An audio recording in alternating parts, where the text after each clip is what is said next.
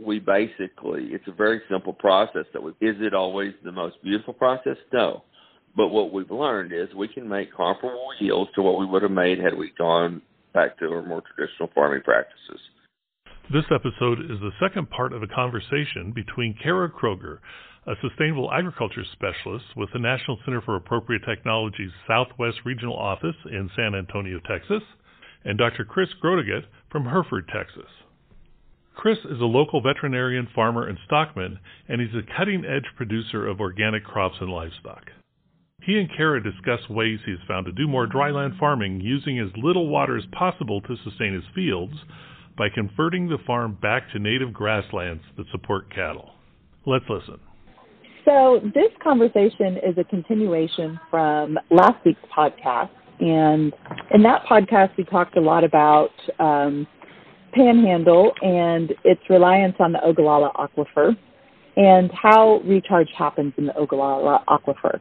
And Chris has made a lot of management transitions in order to help reduce his need to pull from the Ogallala Aquifer, pull water from there. And so we talked a little bit about how that works in the last podcast. And in this podcast, we're going to talk a little bit about the cost of making some of the transitions he's made in his management and some of the marketing considerations. So, Chris, I am looking forward to continuing this conversation today, and let's go ahead and get started. One of the things I wanted to ask about, one of the things that deters people from making these changes is that they know that there can be a loss of profit while transition is happening. And so I know that I believe that you experienced this, but then in the long term found that you were actually saving money because of not having to draw from your wells as much and pay for that irrigation water. Can you tell us a little bit about how you've rationalized balancing ecology with economics? Well, first of all, when we're viewing the process of whole farm economics and whole community economics and things like that, when we look at the value of real estate, which in a farming operation, if the farm is owned, if the farmland is owned by the operator, which in our case, that is the case. We don't rent any acreage it's all family held, okay? And in our case, we have to allocate what was the cost of the water that we pulled out of the ground, what did it cost to pump, and what was the value of the water for ourselves or future generations as we pump it out. What is that really costing our family and costing our community? Because if we don't have, now in our case,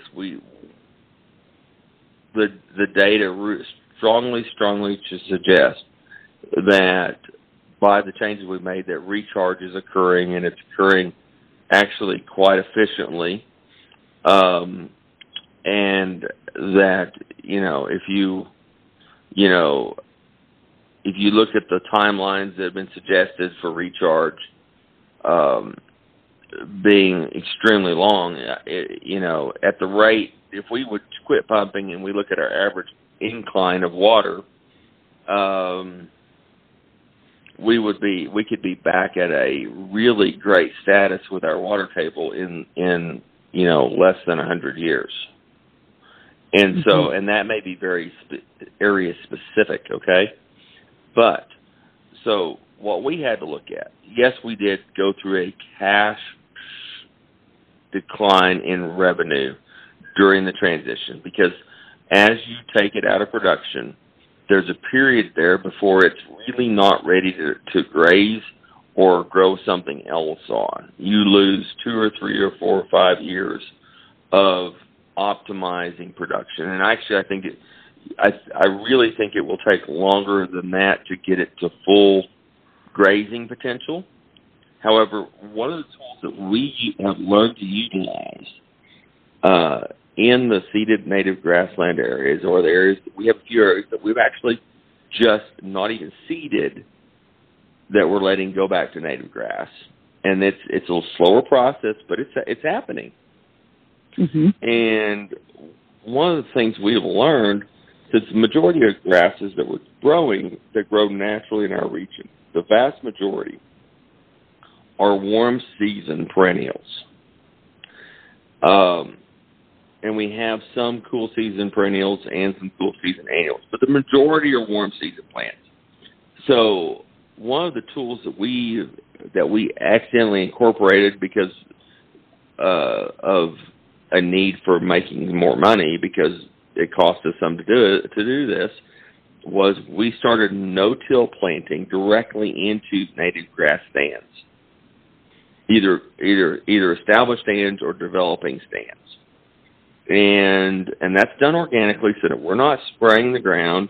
We may graze the ground before we do it, or right after we do it, or we may run a mower, a big mower across the top of it to mow down to make sure there's no standing residues and flat, to where it really protects that soil, and it allows us to plant more into a mulch, so we don't lose as much water. And do you so use the concept of a flail mower? Sorry, Chris. No, we don't use a flail mower. We should, but we actually use a horizontal blade Schulte shredder. It's a 30-foot shredder. We can go 9 or 10 miles an hour. We use about a third of the fuel that we would have used had we run what in the plains is commonly called. There's these. A real common tool is what they call it's a chisel plow that has sweeps on it and runs from 1 to 3 inches deep, just to undercut the material.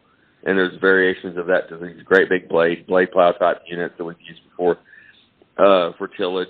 And to go away from that, we found that we could shred it down for a third of the cost and do it faster than we could if we were plowing. And so when we have enough livestock available, we employ the livestock first. If we're green and wet and it's good and we need to get it knocked down first beforehand, we'll run that big shredder. And we've even done some deals where we no-till first into the plant material and then shredded it off right afterwards. And have had reasonable success in any of those methodologies. The key on that is to put those acres in pasture cropped acres, is what the term is. Colin Seitz in Australia is credited with coming up with the concept. Unfortunately, we tried it and then learned about Colin Seitz, so we kind of got the cart before the horse once again. If we do it during our wet cycles, that's one way we can really make up for some of that loss of income that was made by reducing our irrigation, at least short-term cash flow. We can do that with very little expense, because we've just eliminated all of the cost of herbicides and tillage that when we did that. So we've got a little bit of shredding cost, or we've got some grazing costs, which then is actually grazing income. And of course, we still have a fertility cost. We use composted cattle manure or cattle manure out of our local feeding facilities. Some of it's aged for a long time before it's ever used. We'll spread that on the surface if we're short on nutrients. We basically, it's a very simple process. Is it always the most beautiful process? No. But what we've learned is we can make comparable yields to what we would have made had we gone back to our more traditional farming practices. And we do it with less cost. So by doing that, we have majorly reduced our labor costs on the operation, and we've majorly reduced our equipment needs on the operation. So we have some smaller tractors for odds and ends and mowing ditches and things like that, and moving the occasional bale of hay if we need to move a bale of hay around. We no longer produce hay on our operation. We do buy a little bit for the livestock when they're in pens or whatever. But other than that, we're not doing that. And so one of our big cost savings was the fact that we just don't use as much equipment anymore. So we've gone from 4 or 5 tractors that were in the 200 to 300 horsepower range to 1. And we operate our farming operation. I am, as you said, I'm a practicing veterinarian. I have a practice in Hereford, Texas. And we stay very, very busy with that. And when I'm not there, I'm either with my family here on the farm working side by side with them, or somewhere else in the farm working. And we do this with a couple of family members that are school aged, and one full-time farm employee who's here running around the farm when I'm at the practice and making sure the details that I can't get to are attended to.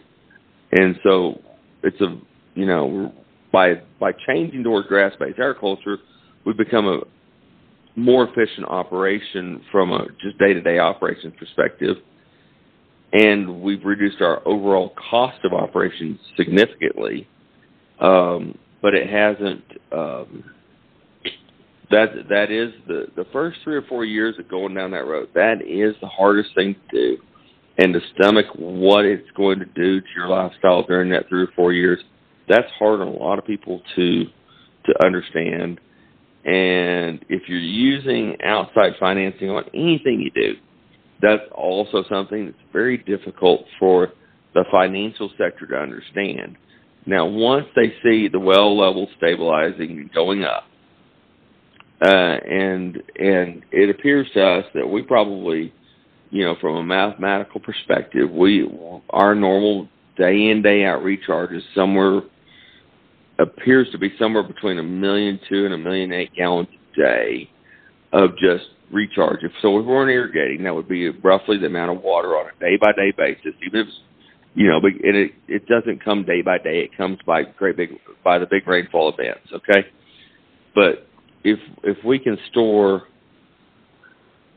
if we just say 1.5 million gallons a day, well, that's at 150 gallons a person. That's a lot of so you can sustain a pretty good sized city doing that by just saving that water that's going in. And so it makes these, or at least a mid-sized city, it makes a mid-sized city that might not be viable, or it makes a large, in our area we have some really large cattle feedlots and that are, some of which are extremely well managed. And, you could that would be the water requirement, drinking water requirements, about 100,000 head of cattle. It's a lot of animals that to get a greater understanding of the problem on the plains, everyone wants to blame the livestock. And the livestock industry takes a lot of water, no question about it. However, the plants to feed the livestock take significantly more water than the livestock themselves. And if the model for livestock production is based solely on irrigated agriculture, then the products they produce is ecologically very water inefficient. However, if it's based on a dry land cropping model that is really growing plants that are not viable for human consumption in their normal state, such as the native grasses, then all of a sudden livestock production becomes a very viable water alternative for low water areas or people that are trying to conserve large amounts of water. It becomes extremely viable sources of food. For sure. And so it's a matter of management. So it's like so many things. It's a matter of management and perspective, both. Yeah. I don't know if I answered your question there, but... No, yeah, I think you did a very good job. That was very thorough. Thank you. I am curious about 2 things. One is, when did you go organic? and I know that your crops are organic. The second is, well, I guess there's three questions. So when did you go organic? The second one is, were you running livestock before you started converting your land? Did you utilize livestock prior to that, or was bringing livestock into your operation a new thing? And then the third question is, are the livestock direct marketed, or how do you operate the livestock? Okay, Kara, to answer all three questions. First of all, we moved into organic agriculture. We started the move in the late 90s. So 1998 and 1999 is when we had the realization that we needed to look at something different. And I believe we first started selling organic production in about 2001 or 2002. So we've been at this organic game right at 20 years or a little over as far as learning the game and learning the methodologies and the thought processes of organic farming. And that was a move to be less dependent on chemical agriculture, and because what people don't realize, those agricultural chemicals that people use,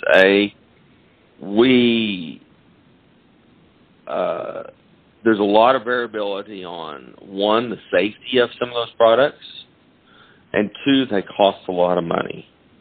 And so when you combine those two and you compare it to the fact that at that time that margins were not really good, it kind of made it an obvious move. We should try it. And like so many things, most people will say you should step slowly into something new. Well, we're not real good at trying to do two things at once. So when we started moving and start seeing any sign of success, we move rapidly, or relatively rapidly. And so we transitioned our entire operation at one time. Wow. And okay. Instead of trying to do a dual system, it was just simpler to operate as a single model system of, yes, we're just gonna be organic on everything, and we're going to adopt those principles and get certified by USDA certified accredited certifier, and that's what we did. So that was the easy part. We all, at that time and prior to that time, this farm has always had some level of livestock production on it. Only during brief periods of the history of this farm were there no livestock involved in the operation. Okay? So there's always been some level of livestock. Now, the way we operate livestock today is significantly different than we did in the past. In the past, when it was all tilled land pretty well, except for the playa lakes themselves, or the grass areas around the playas, when that was being done, we ran cattle on wheat pasture and stalks and crop residues in the wintertime. And then we would essentially be devoid of livestock except for a small cow herd during the rest of the year. So we'd run cattle from September, October, or November all the way through March, April, or May. And then June, July, and August, we wouldn't have any livestock on the place except for a few cows. And now our main focus today is we're predominantly a cow-calf and stocker operator, i.e. we're keeping our calves and making them bigger. We also run sheep on this operation, and so we have a ewe flock and keep those lambs and get those to market-ready weights. And at the junction we're at right now, because of time, not because of desire, but because of time, we have not made the move to direct marketing those animals. That doesn't mean that we have not considered it. We have considered it quite a lot at times, and just did not make that move yet. So we sell our animals through more traditional channels, and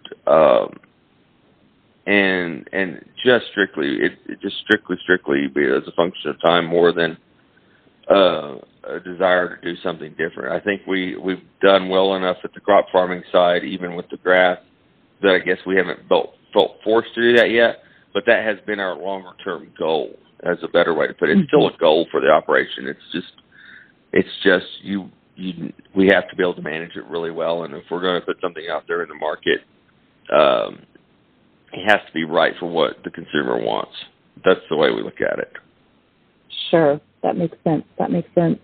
And so I'd just like to go back to the organic certification again.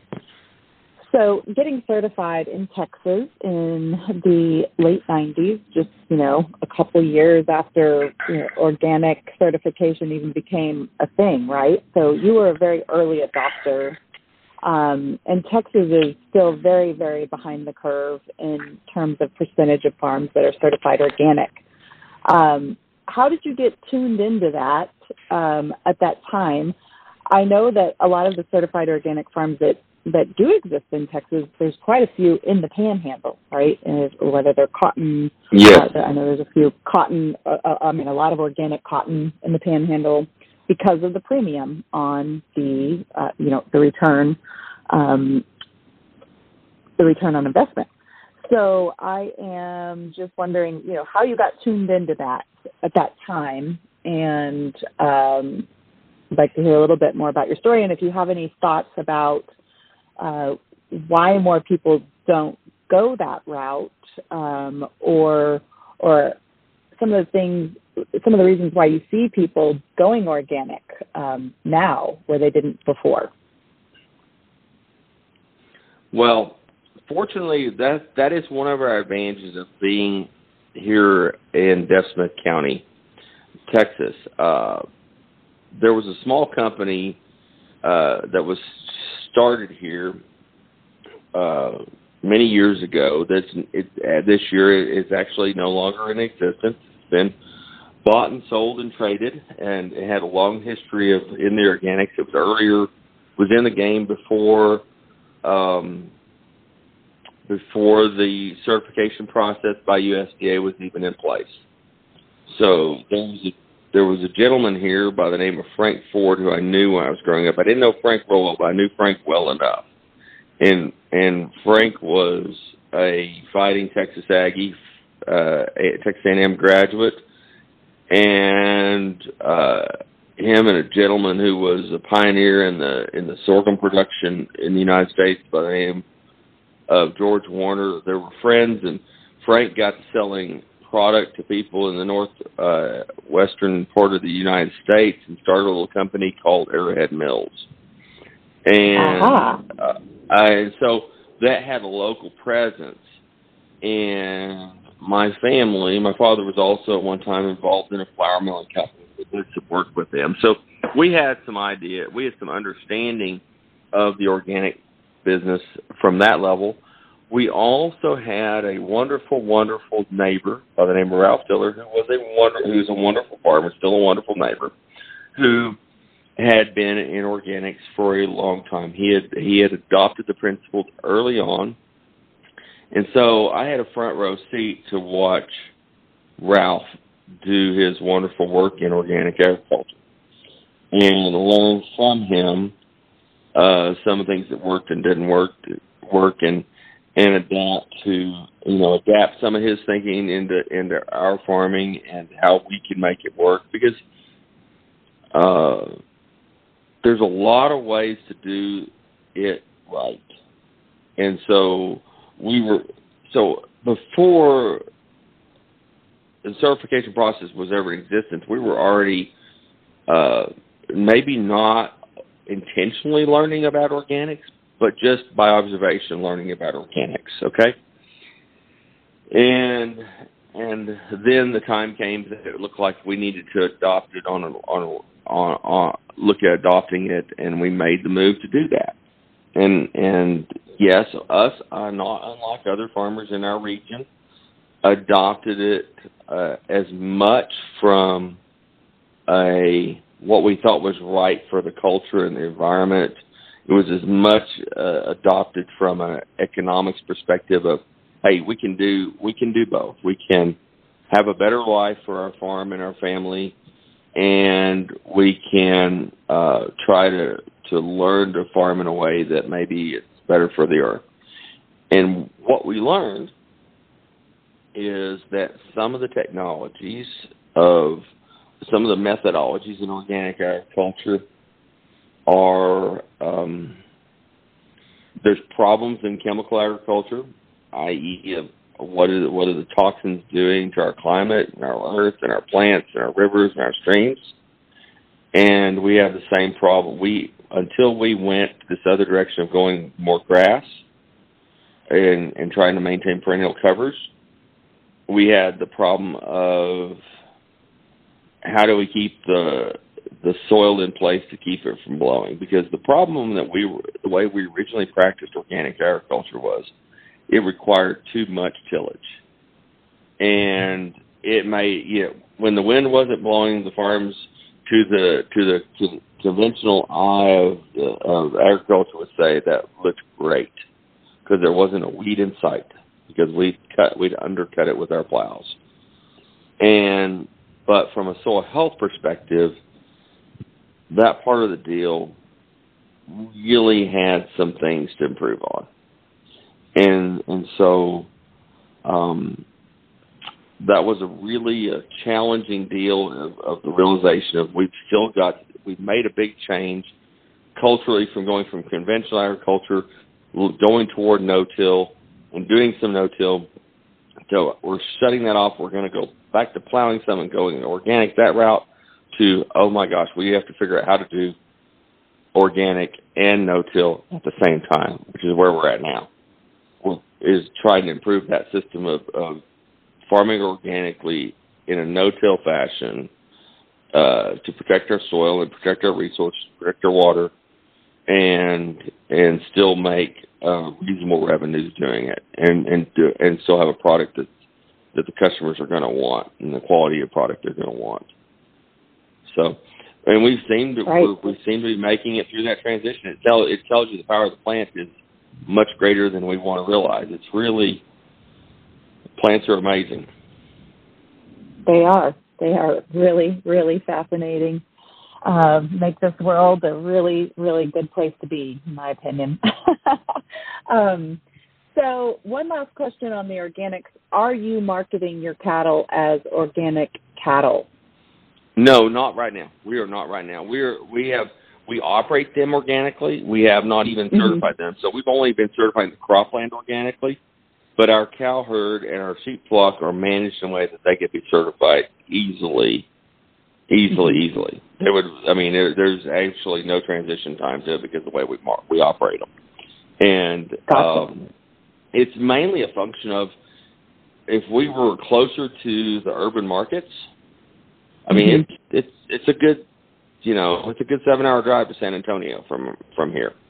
And longer than that, yeah. Yes, had we been closer to the urban markets, it would be much easier to go that direction on marketing.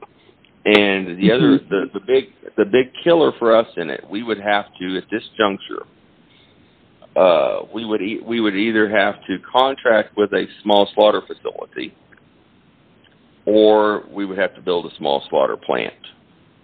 And both of which, especially in the time of the COVID, are not an easy process to undertake. But that doesn't mean we wouldn't consider doing it. It's just not at this time. At some point, very likely. So someone gets the benefit of buying organic calves and taking them and doing what they need to with them without having to pay the premium. Right. Well, that being said, with COVID, was shining its light on meat processing in this country. There actually are quite a few funding opportunities that are occurring through grants and different things like that for helping people start small slaughter slaughterhouses. So that's one thing that's coming out of this pandemic that will be interesting to see how that develops a little further, because that was a very tough scenario to see go down at the start of the pandemic. So it's very interesting. Redeveloping local food systems will be important. You're right. Yes, it definitely will. So keep your eye out for some of those grants, for our listeners and for yourself, Chris, maybe down the line. Well, Chris, this has been really, really great, and so much wonderful information with us today. I would like for you to be able to share any last words that you have, and if you have any specific advice for other farmers. Our listeners are farmers and ranchers all across the country, very smart producers, many very advanced and many just starting out. So if you have any last words of wisdom or anything else you want to share today, we'd be glad to hear it. Kara, here, the scenario that we've gone down, everyone's going to have a little different path. And most importantly,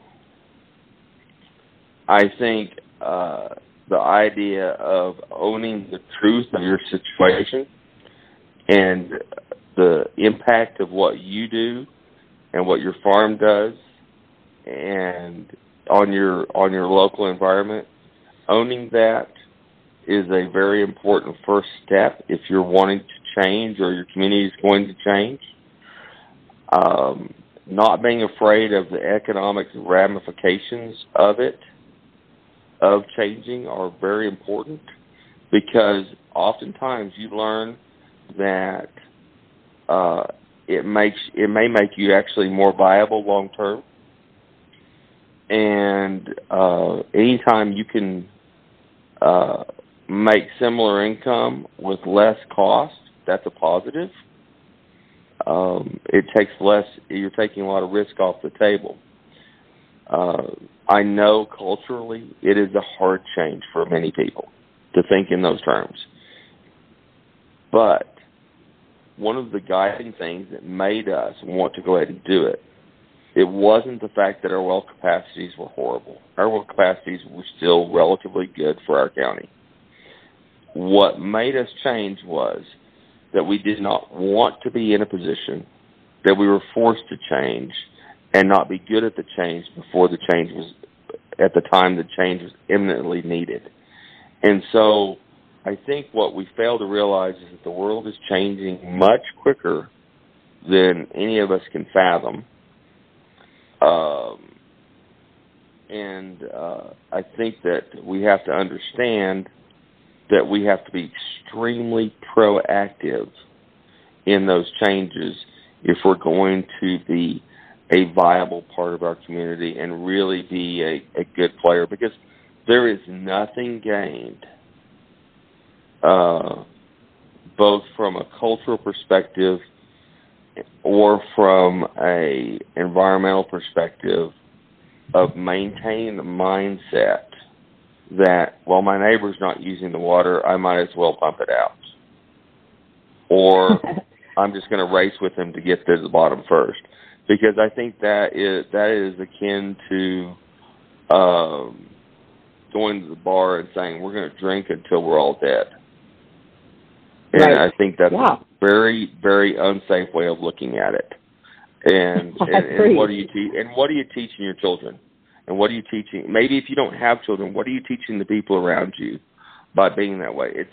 We're not helping make the world a better place. Yeah, maybe you have more money in your pocket today, but is that a durable competitive advantage? To quote Warren Buffett, he would talk about durable competitive advantages. And if I think of our farming operation, if we have water remaining here for centuries and neighboring farms pump their wells dry, they no longer have a durable competitive advantage. And because at least our family won't be having to leave because the water table ran dry. I think and I think there's many people that way. And when we create a problem in one part of the world, we create these refugee problems where people have to move, whether it's political or governmental or environmental. And all you do is compound problems in neighborhoods or places that you think, hey, it's like, okay, the Panhandle dried up. We're all going to move to Dallas. Well, do you think Dallas is well equipped to handle another 1 million people coming in from the Panhandle? I doubt it. Yeah. Anyway, I appreciate what you've done by helping us get the message out there that perennial cropping and things like that have a really solid potential place at the table. Yes. Well, one of the things that I haven't mentioned yet today is the Soil for Water project or program, which is a program that we operate through our Southwest. We have been operating it through our Southwest office at NCAT, and now we are taking it nationally. And Chris we just onboarded Chris into that program. And as part of that program, we are doing 16 different ranch trials, mostly in Central Texas. But because Chris is doing such interesting things, we have asked him to come on board. And so we're actually doing soil testing and looking at species cover and percentage of species cover over the course of time to see how some of his pastures are changing. So we're very glad to have you in that program, Chris, and move forward and see, how some of these things are changing and how quickly and what kind of changes in the soil occur because of it. Getting some science from the soil. So we're glad to have you in that. And for those listeners who are interested, you can learn more about our project or our program at soilforwater.org. We've also just opened up a network, the Soil for Water Network. Right now it's only available in Texas, Colorado, New Mexico, and California, but we will eventually be spreading it to other small and growing from there. But it's open to livestock producers who would like to learn more about regenerative agriculture from other livestock producers, and also who would like to learn a little bit more about how to do some monitoring on their land to make sure that the changes that they are implementing are really having the effects that they would like to see. So anyway, please visit soilforwater.org. And again, Chris, we're glad to have you in that program. And we're very thankful for you taking the time to do this podcast with us today. And I hope that you have a good rainy spring up there. Well, right now we're still in a drought, so hopefully that'll change. Hopefully that will change, yes. And if it doesn't change this year, it will in the next few years. And we have to remember that droughts are totally normal, and they're just part of the climate that we have to navigate. So.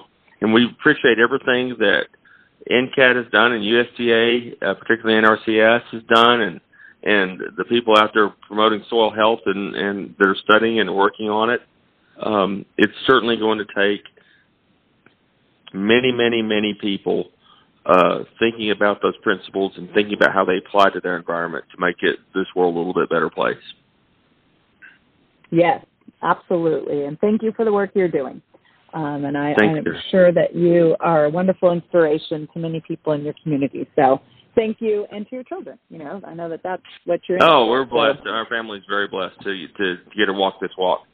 Anyway. Awesome, Chris. Okay. Well, we appreciate it, and thank you so much. Bye-bye. Well, that's it for this episode. Thanks for listening. Additional information can be found in the notes.